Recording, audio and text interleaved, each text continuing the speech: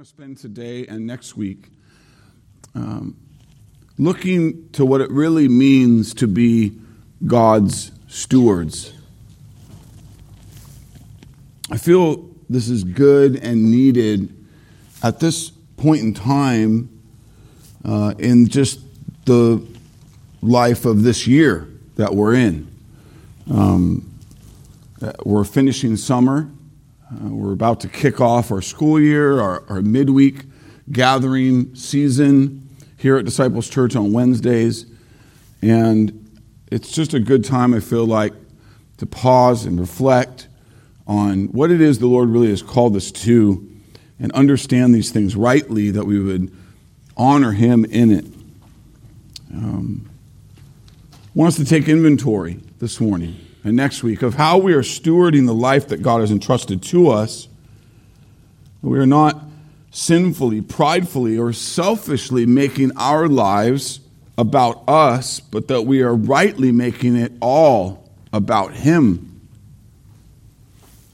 This makes sense because everything that we are and have belongs to Him. It's His. It's to be lived and managed for His glory and to be done His way. This is what the word steward means. The dictionary definition of a steward is simply one who manages or looks after that which belongs to another.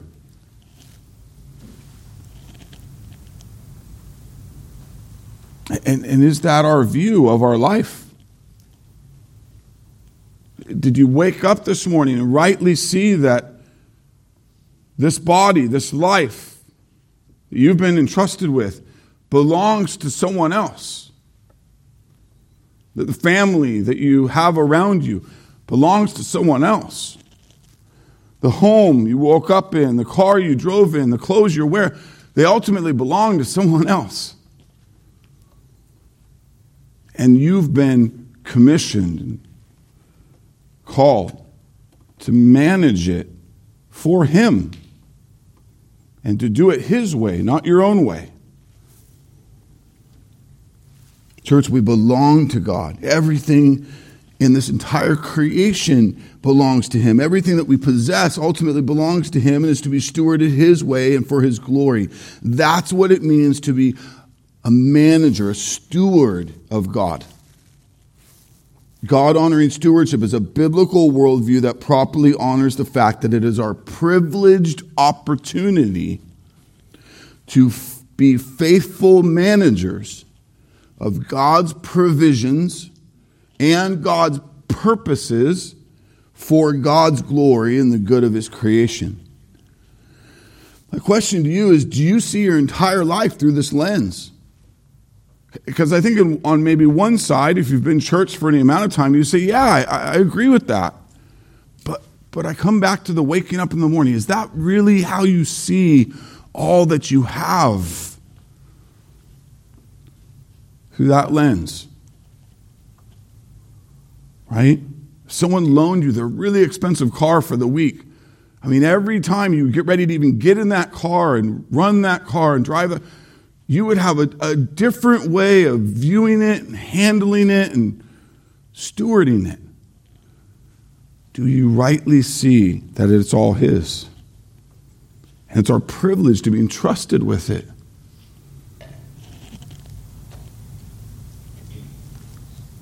First Chronicles 29:14. The NIV says, everything comes from you. And we have given you only what comes from your hand. So, we got to ask, how can I steward this day? This relationship that I'm in? This struggle that I'm in? This promotion that I'm receiving? This new school year? This job that I have, this child, this ailment that my body is going through, this vacation, this opportunity, not so that it goes my way, not so that I am honored, but so that God is honored. And it is done in a way that honors His word and will. When we have a right view that we are God's stewards, then we will rightly see my life is His. My family is His. My body is His. My money is His. My time is His. My skills are His. Romans 1:6 says the heart of Christianity is to belong to Jesus. We belong to Him for His glory. Paul says in 1 Corinthians 6:19 through 20, you are not your own, for you were bought with a price. So glorify God in your body. Beloved, I ask you, is it your privilege to joyfully, regularly, and generously manage your schedule, your skills, your body, your life for God's glory? Is this your approach to life? Is this what shapes you? Is this why you live your life the way you do? Now, I hope you're starting to see how intrusive it is, how global it is. I love Paul's words to Timothy in 1 Timothy 6:17. Command those who are rich in this present world, I would argue that's us, not to be arrogant, nor to put our hope in wealth, which is so uncertain, but to put their hope in God, who richly provides us with everything for our enjoyment. As redeemed children of God, our joy, our hope is not in our stuff, it's in God. But their hope in God, Paul says. If our hope is in God, and our joy is in Christ, and our clear understanding is that everything that I possess at any given time is His and is to be used for His glory and His purposes, only then will I be a good steward of that which He has entrusted to me in this short time before eternal life.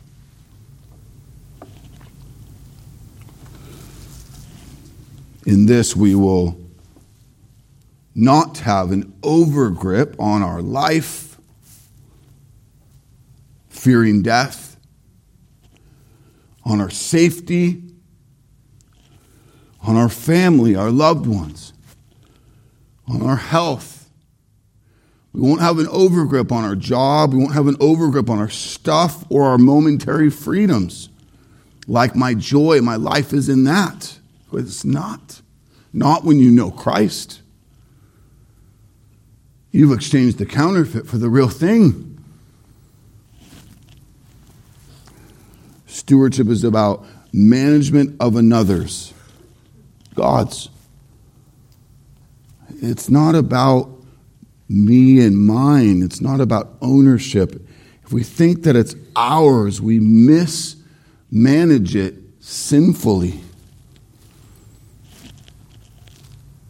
Now, there's a lot of liberty the Lord gives us in how we do this life. There's a lot of freedom to go left and not right, or up or not down.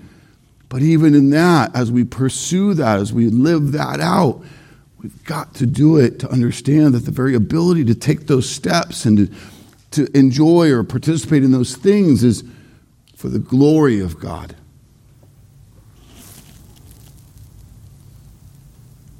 And if you're wrestling with this because you've worked really hard to earn what you have, to master the skills that you have, to maybe secure the lifestyle that you want,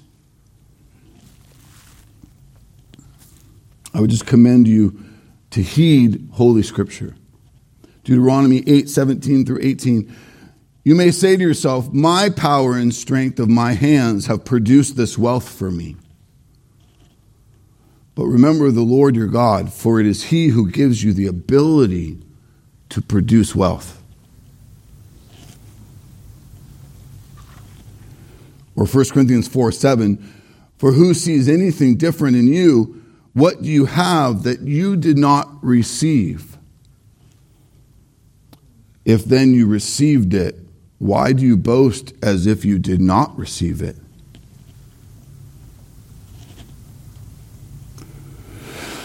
Realize God has not entrusted us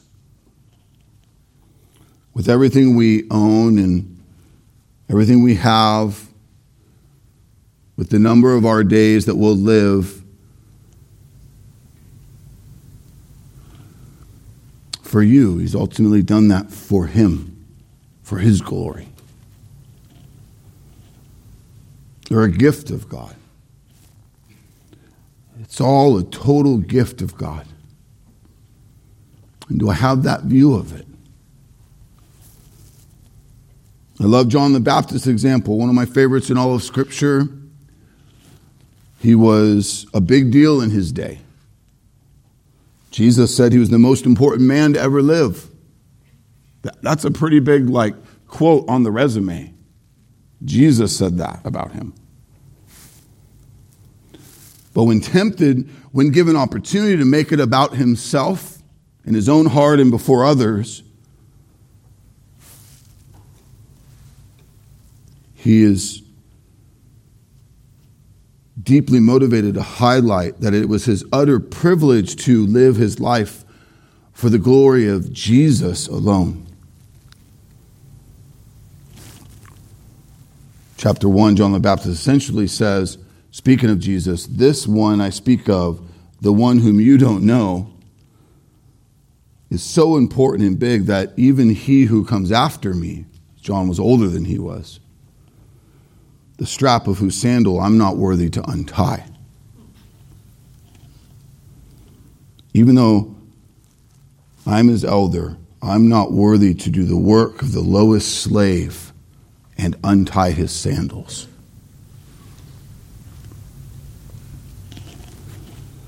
He later says very famously in John 3:30, he must increase and I must decrease.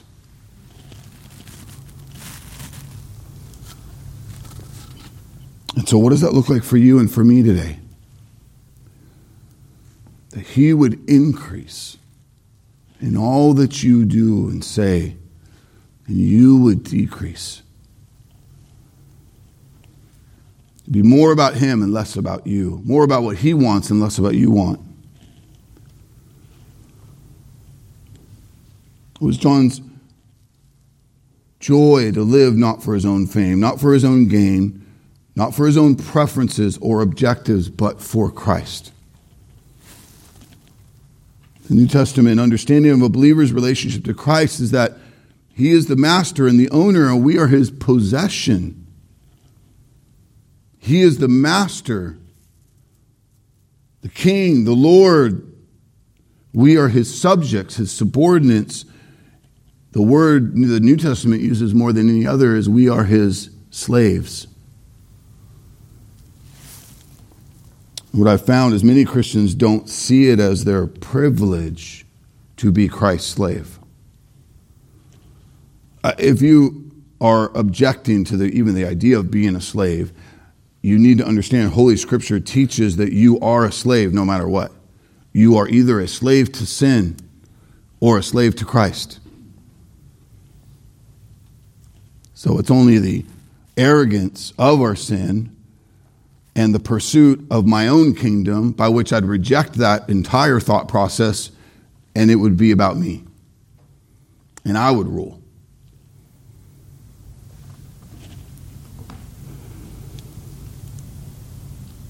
I found that many Christians don't see it as their privilege to be good stewards because they don't see their schedules, their skills, their stuff, their family as God's. They believe it's theirs. So we pursue our own agendas, our own priorities. We make up our own reasoning for why we're not doing it his way, we're doing it our way. Again, let me read you. Stewardship is our privileged opportunity to be faithful managers of God's provisions and God's purposes for God's glory and the good of his creation. To fight this, we have to see that it all belongs to God. The very core point, the very fundamental starting point of stewardship is that I'm not managing something that's mine. I'm managing something that belongs to another. And so listen to King David as he represents the heart of stewardship so well in his prayer in 1 Chronicles 29, 13 through 17. I read you verse 14 earlier, but here's the passage. He says, "O our God, thank you and praise your glorious name, but who am I? Who are my people that we could give anything to you? Everything we have has come from you, and we give you only what you have already given us. We are here only for a moment, visitors and strangers in this land, as our ancestors were before us. Our days on earth are like a shadow, gone so soon without a trace. O Lord our God, even these materials that we've gathered to build a temple to honor your holy name come from you. It all belongs to you. I know, my God, that you examine our hearts and you rejoice when you find integrity there. You know I've done all this with good motives, and I've watched your people offer their gifts willingly and joyously. My heart, for us, for this, David's praying for his people, for the Lord. My heart for us, these people, is this as well. That we understand it's all the Lord's. It's not ours, it's God's. And because I understand that, then stewardship is something I enjoy. As he says, we do it willingly and joyously. And what I definitely don't do is turn anger or angst against the Lord that it's not going my way.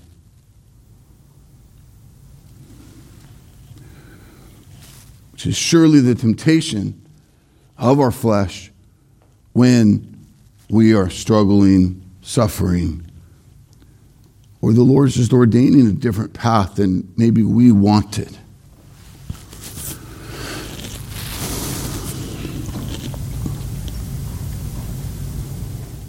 Stewardship is our privileged opportunity to be faithful managers of God's provisions and God's purposes.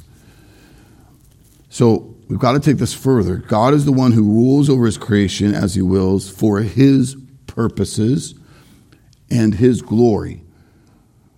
That means he purposes each of us with different lots in life, different realities that we face and have to go through, that we are to steward.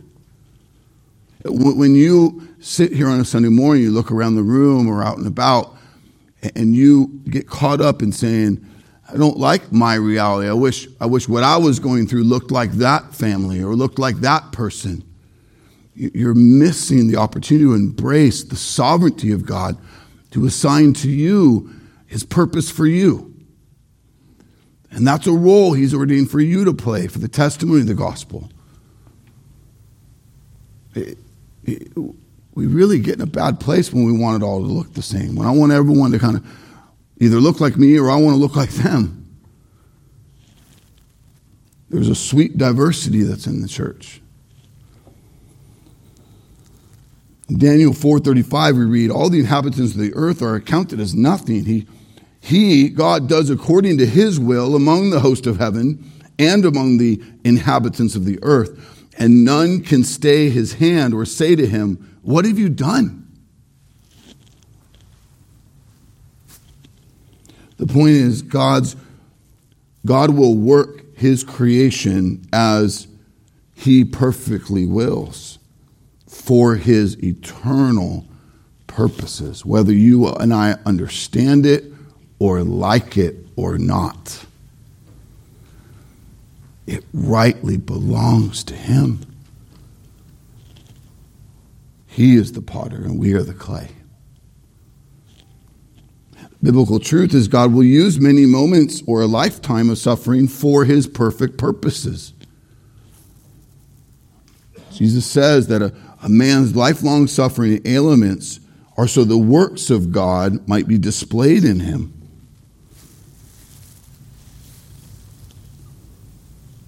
Even those he would ordain to have ailments from conception in the womb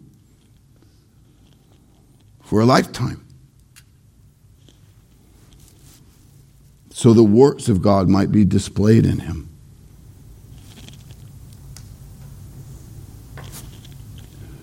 For some, he purposes them to be rich, and for some, he purposes them to be poor.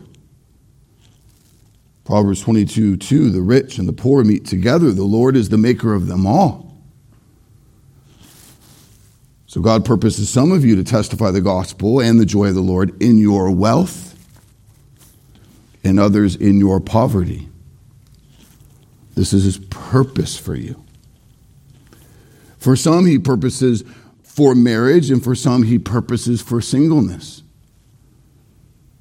Speaking of marriage and singleness, Paul says in 1 Corinthians 7:7, each has his own gift from God, one of one kind and one of another.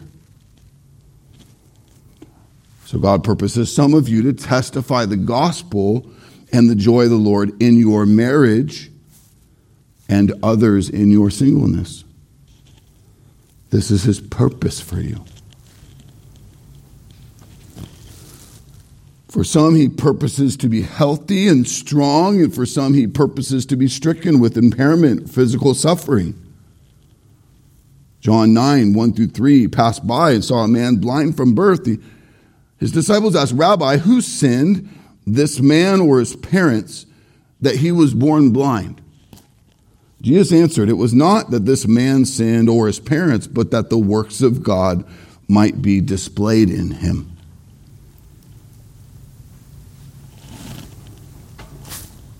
God purposes some of you to testify the gospel and the joy of the Lord in your physical strength, and others in your physical struggle, or even sickness or impairment.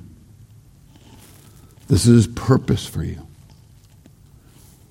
For some, he purposes them to have children, and others not. Scripture says children are a gift of God. For Psalm 127:3, behold, children are a gift of the Lord. Scripture also shows that God purposes some to not have children. 1 Samuel 1:5, Hannah, he gave a double portion because he loved her, though the Lord had closed her womb. For some, he purposes the elect to have saving faith, and for some, he purposes to reveal his wrath and power through them unto their deserved judgment due their sin. Romans 9:10-23. Not only so, but also when Rebekah had conceived children by one man, our forefather Isaac, though they were not yet born and had done nothing either good or bad, in order that God's purpose of election, choosing those whom he would save and those he wouldn't, that it might continue, not because of works, but because of him who calls.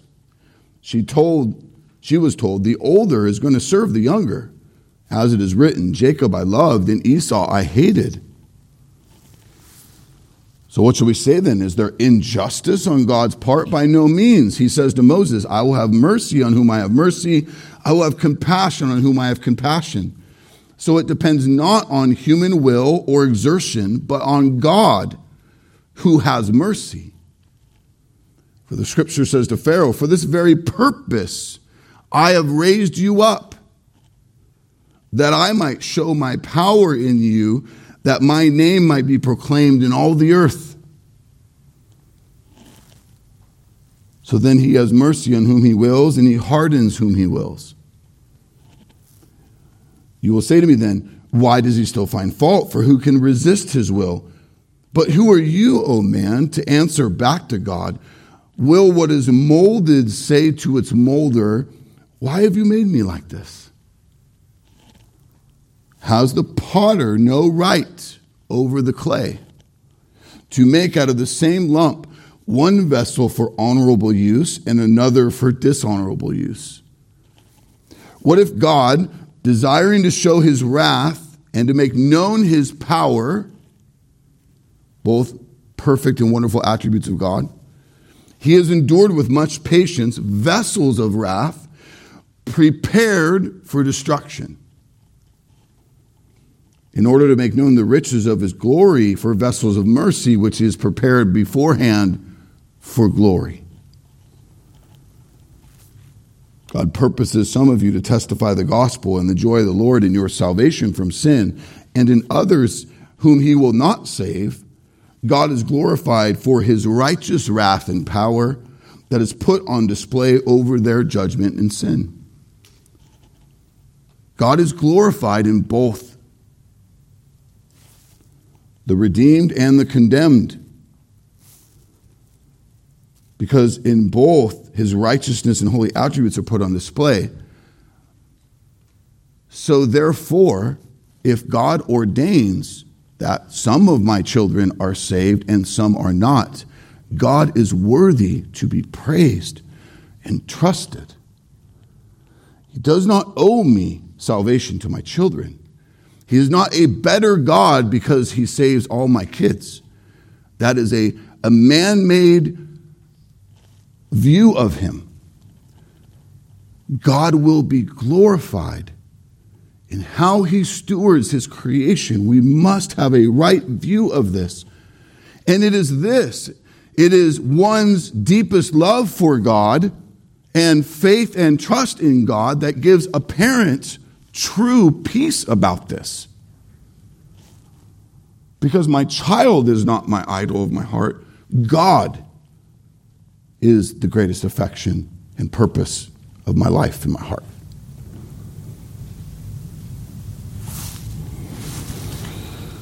If it all belongs to God and is for his glory, then we will not balk when it doesn't go our way. But we will embrace it as good and right. We will embrace the fact that he's on the throne. We will walk by faith and not by sight. We who belong to Christ must see that our very existence is for the joy of making much of the name of Jesus. And so if God ordains hardship or suffering in this life, we can be sure he will use it for his good purposes and glory. Do you know that? Do you believe that? Not just at one moment, but you wake up every day and you put on the purpose of that. Romans 8:28, hear it with fresh ears, church. We know that for those who love God, all things work together for good, for those who are called according to his purpose.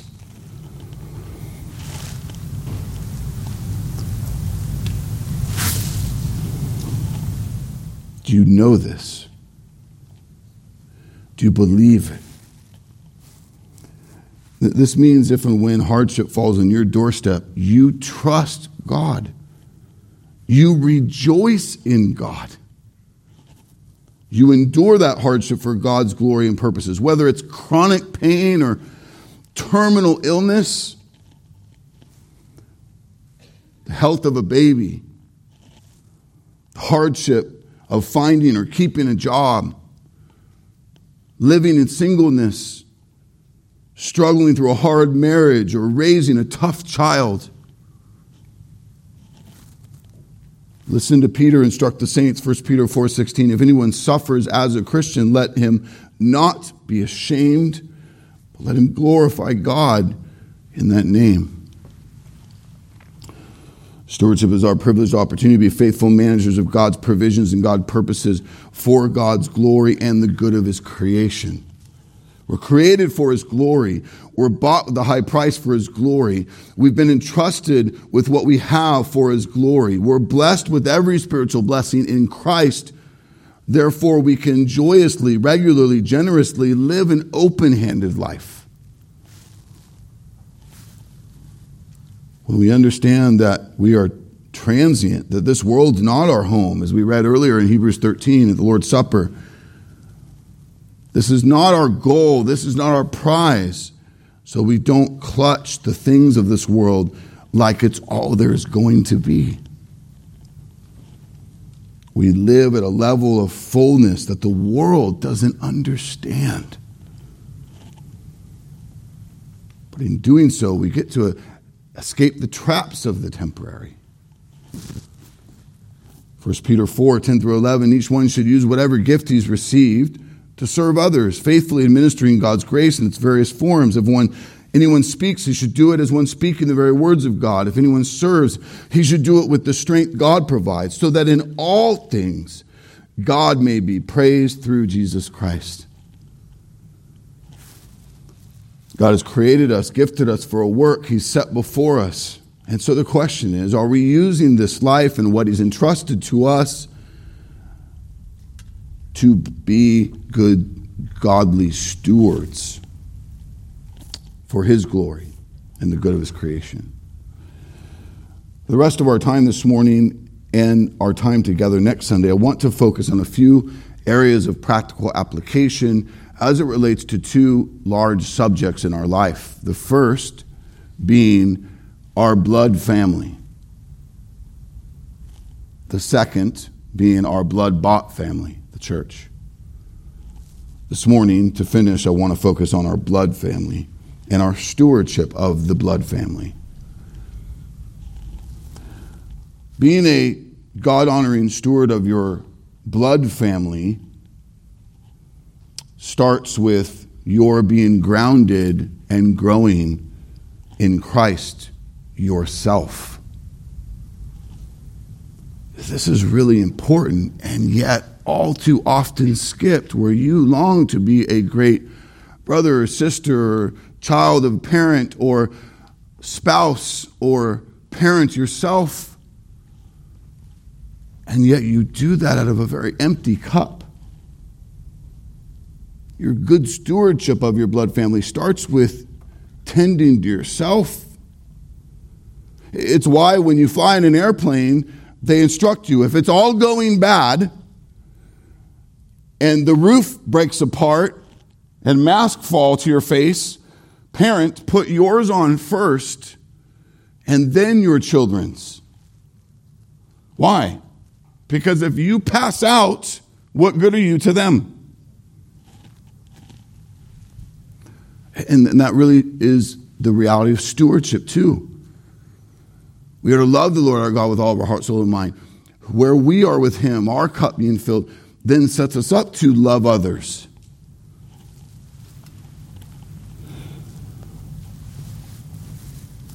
If you are single, this pertains to you in a very significant way too, that you would be tending to yourself, maturing and abiding in Christ first, in order that you would even be ready to be entrusted with a significant other's heart and life.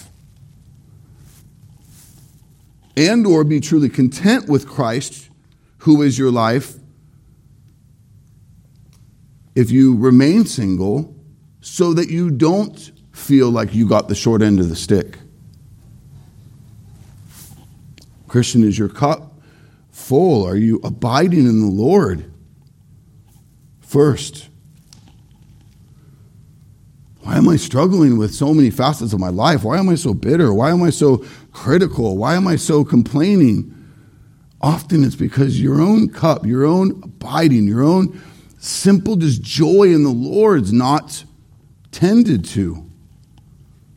And for some of us, what we do is we kind of ride a faithfulness to that for a lot of seasons prior.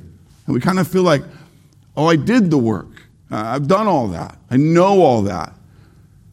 We must keep abiding. We must remain humble to grow, steadfast in God's good word. It is Christ who must be our hope and our strength and our help for loving and leading our family unto the glory of the Lord. If you skip your own spiritual, mental, physical health, then you're in no shape to properly love and serve your family unto the glory of the Lord. Because it is Christ in you and at work through you that inspires and empowers godly stewardship of your blood family.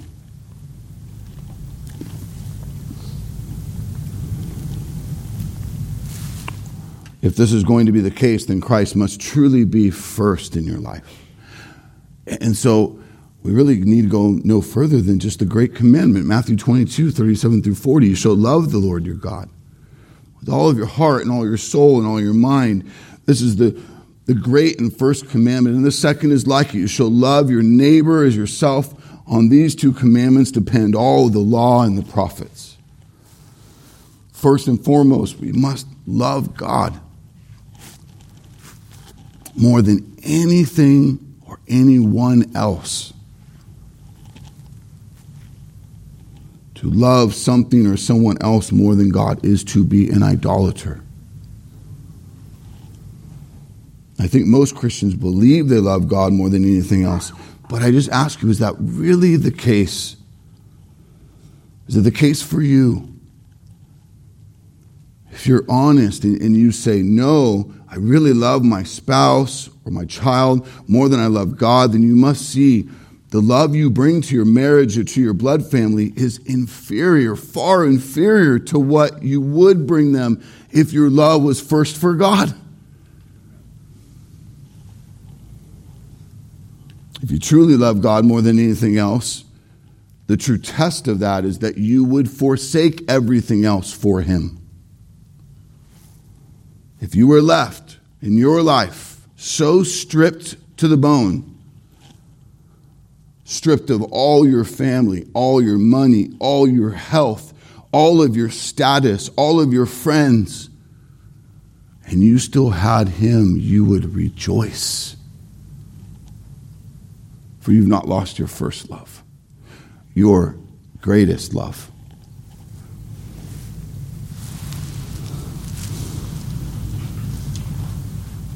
And if not, and that happened, you would be undone. God must be first. When it says love the Lord your God with all, what does all mean here? It doesn't mean sometimes. It doesn't mean part way. It doesn't mean when you feel like it. It doesn't mean you give Him some of your heart. No, He's the King of my heart.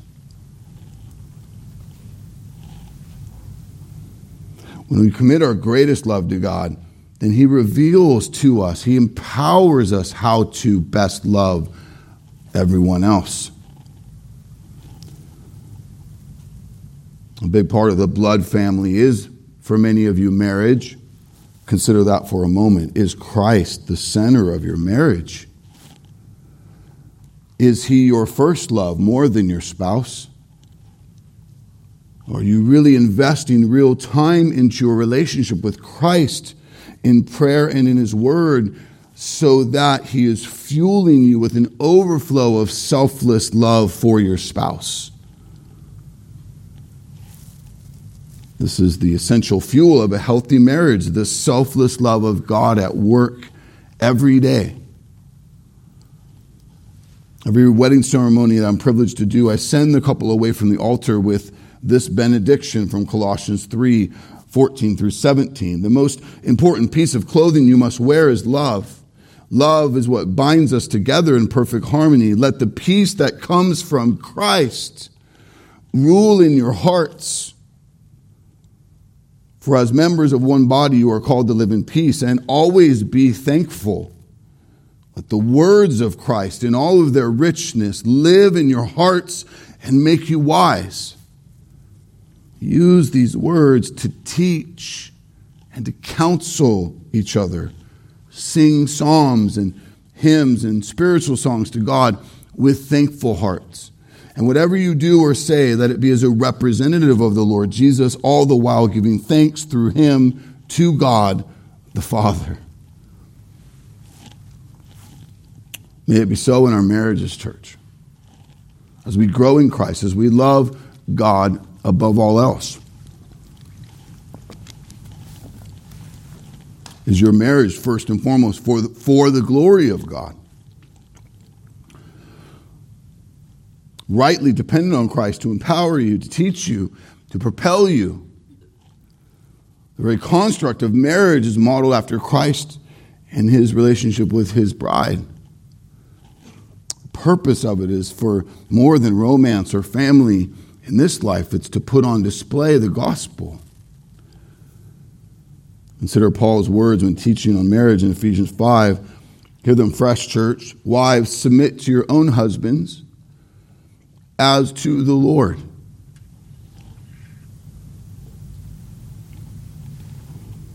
Can I just say, wives, you're not going to do that very well if you're not submitting well to the Lord. Right? It comes back to that first relationship.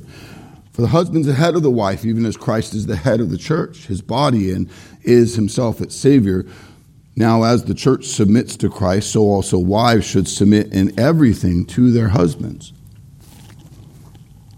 Husbands, love your wives as Christ loved the church, gave himself up for her. Again, we look to the Lord who empowers, who set the pace for the depth of the sacrifice of our love for our wives.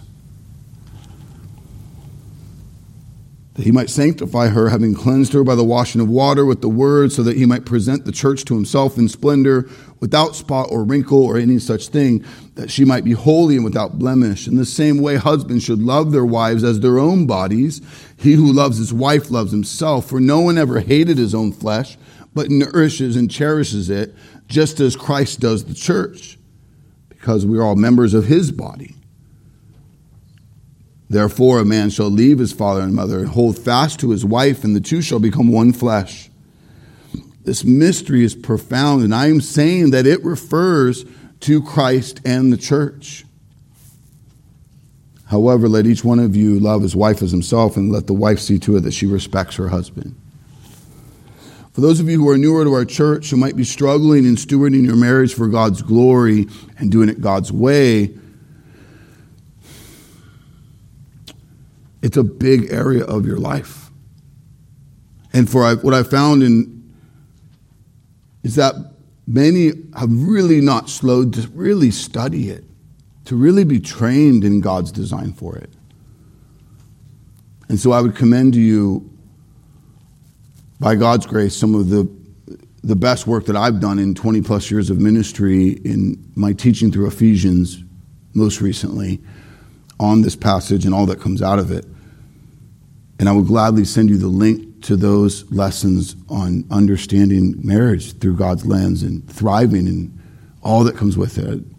You would treat it as a wonderful investment. For those of you who have been through that, an opportunity for renewal and refreshing, to be good stewards of our marriages.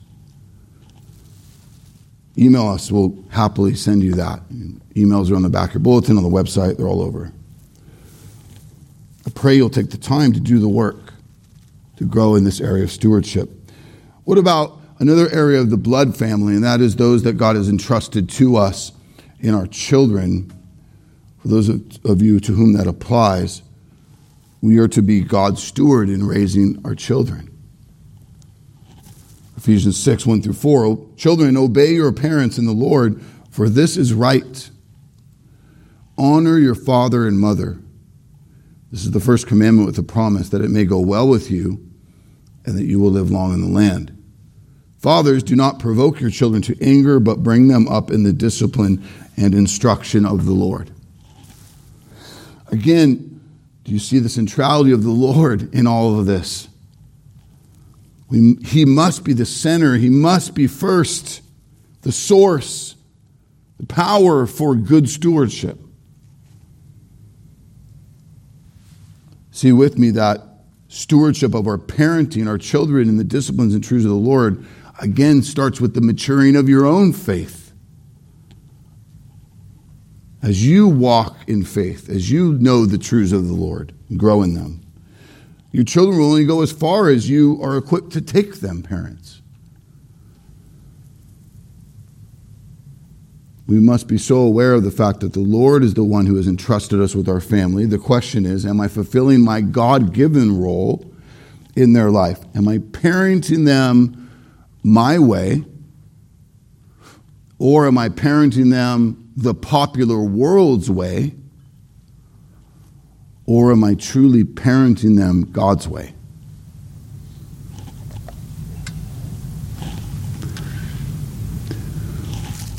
Psalm 127:3, sons are a heritage from the Lord, children are a reward from him. Once again, we must recognize the fact that our children are really God's children. He has created them. He has entrusted them to us to love and to shape for his glory. We must never lose sight of the fact that our raising our children is a privilege and not a right.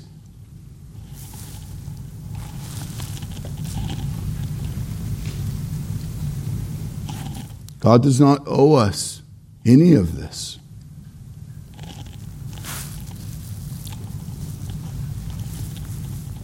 Our children ultimately do not belong to us, they belong to him. And the days he's entrusted you with them to this point are a gift, and he owes you none of them tomorrow. When we forget this, when we lose sight of this, we start to make our children the idols of our heart.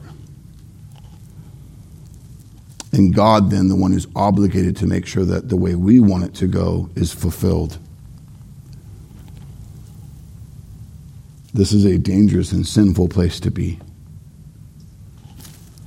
When we make our kids the source of our happiness, of our life's identity, we're guilty of having an overgrip on them. In this, we're set to be crushed when they're never conceived or not born.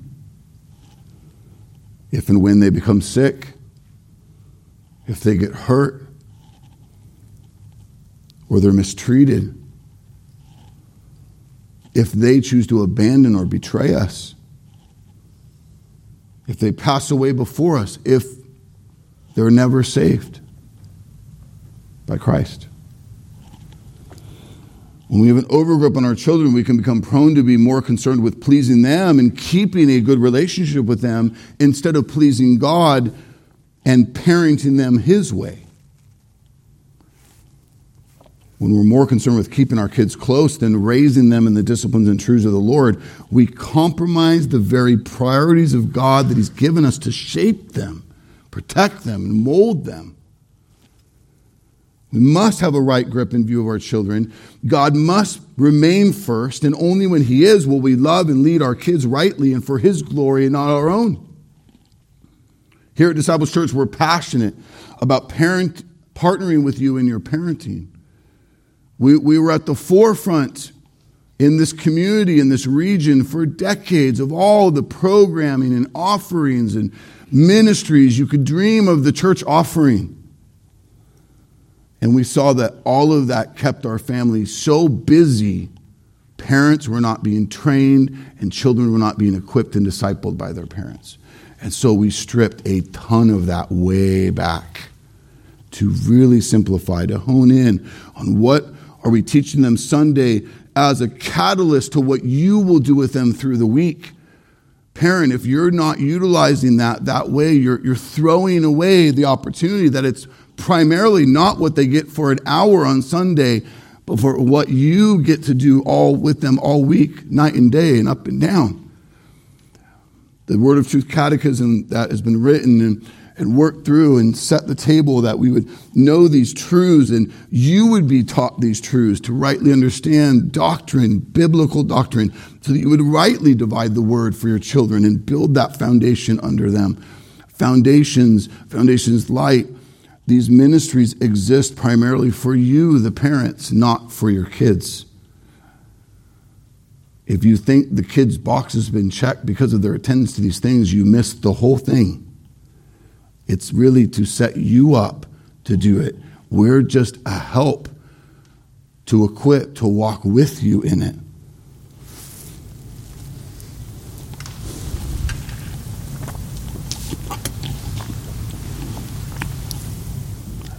Let me be clear, the most important areas of your children's life are not their fun.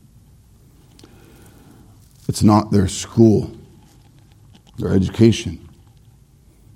The world is pressed hard on that as a priority, and it's not. It's not their sports.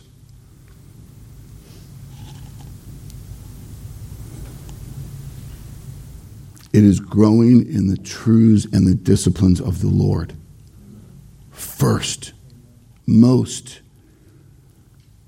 And you cheat them when you over prioritize all those other things and you just sprinkle them with some of God's word.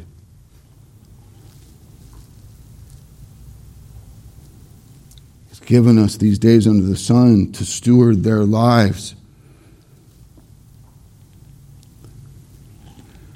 in such a way where that's the priority.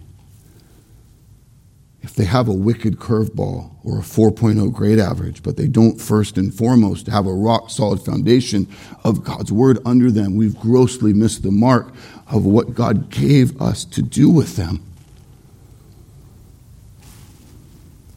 God's word is so clear that we are to be faithful and focused stewards of the days he gives us under the sun with our kids. Listen to this most central launching pad of the Old Testament for God's people. Deuteronomy 6, 4-9. Hear, O Israel, the Lord our God, the Lord is one. Love the Lord your God with all of your heart, all of your soul, all of your strength. These commandments I give to you today are to be upon your hearts. Impress them on your children. Talk about them when you sit at home, when you walk along the road, when you lie down, when you get up. Tie them as symbols on your hands and bind them on your foreheads. Write them on the doorframes of your houses and on your gates. Is this the vernacular of your home?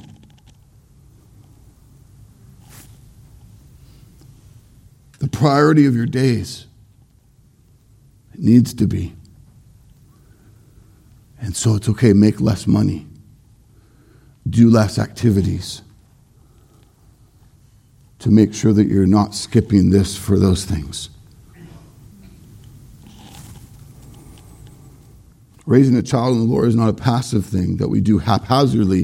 It is a daily investment to train and disciple and invest. God's word directs us to make the most of the days God gives us with our children. And so I just ask you, are you truly invested daily in their development, their discipline, their spiritual maturity, or are you guilty of just occasionally tending to those things? And if that's true, I pray that this time this morning is a blessing of the Lord to really have a fresh start in this new season with some new priorities. To understand why we do Sunday school the way we do here at Disciples Church, why we do children's and youth ministry the way we do. To help you grow in your understanding of these truths, and then to help equip you to walk this out with your children, not to do it for you.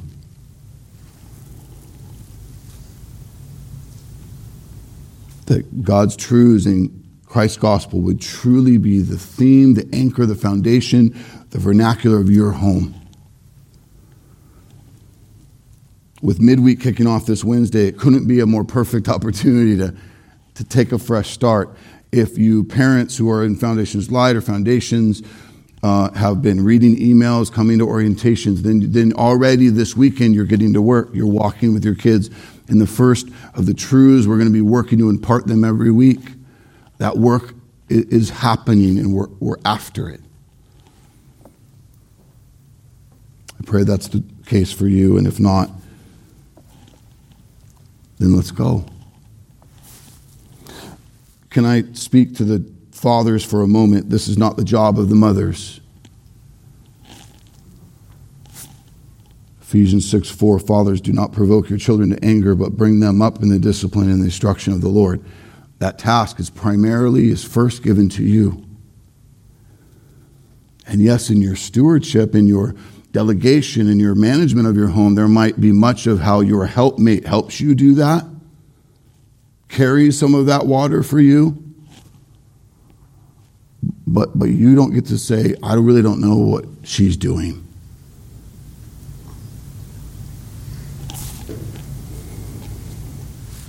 We want to come alongside you, man. We want, if our fathers, if our husbands would embrace this all the more, we will continue to see amazing fruit. It has been a part of the amazing fruit that we have seen in these last seasons in this church. Praise the Lord. I can't tell you for how many decades I was involved in the church where the women did all the work. They did all the ministries. And the men were busy checking a secular box of, I make the money for us, and I'll do some fun things with the kids. If they need some real discipline, I'll do that. No. This is our ministry first. So we've poured into the men. We've called the men, to be godly men, in an effort to reorient that. May it continue to be so. Like the marriage series, I spoke of videos and trainings that we've done over the years to help you think about raising your children in the truths and disciplines of the Lord. We want to offer that as well when it comes to parenting. So we have seminars we're going to offer you. Email us. We'd love to share those with you. If you're newer to the church, you've never sat through some of those, we want to bless you with some of that. We'll do that there. I want to talk with you about how we are to be good stewards of our blood-bought family next week. That'll be the focus of my sermonette next Sunday in our single service at 9 o'clock, all church summer service. In the meantime, may we truly slow to do business with the fact, that the big but simple fact that it all belongs to the Lord. And it's to be managed, stewarded His way and for His glory. And there's a lot of layers of application for us there, church, and I pray you would really be doing business with those this week, leaning into mature brothers and sisters that the Lord's put in your life, your shepherds, so we could walk that out with you. We do that together. I pray that you would take some time to truly consider the God-honoring stewardship of your blood family, as we've spoken of this morning, remembering that it starts with you being grounded and growing in Christ. That's so big, that's where we're going to pick it back up next week. May we truly live out our singleness and our marriages for the glory of the Lord, and to do that His way. May we steward our children's lives not for our identity, joy, or agendas, but for the Lord's. To truly invest in them daily in the truths and disciplines of the Lord, trusting them to Him every day. Church, may we steward our lives in these things to honor Christ. May it all first and foremost be about Christ. He would increase, we would decrease. Pray with me. Lord, you are good, and you have done a work to unshackle us from our slavery and sin and selfishness, that you would be the King of our hearts. In tenderness, you have moved in your grace and your love to save us. We have so much to praise you for. The joy that it is to celebrate the Lord's Supper because of the gospel at work in our lives, the empowerment, the freedom, the sanctification that you're doing in us that then goes to apply in so much of what your word is blessing us to understand and to live out.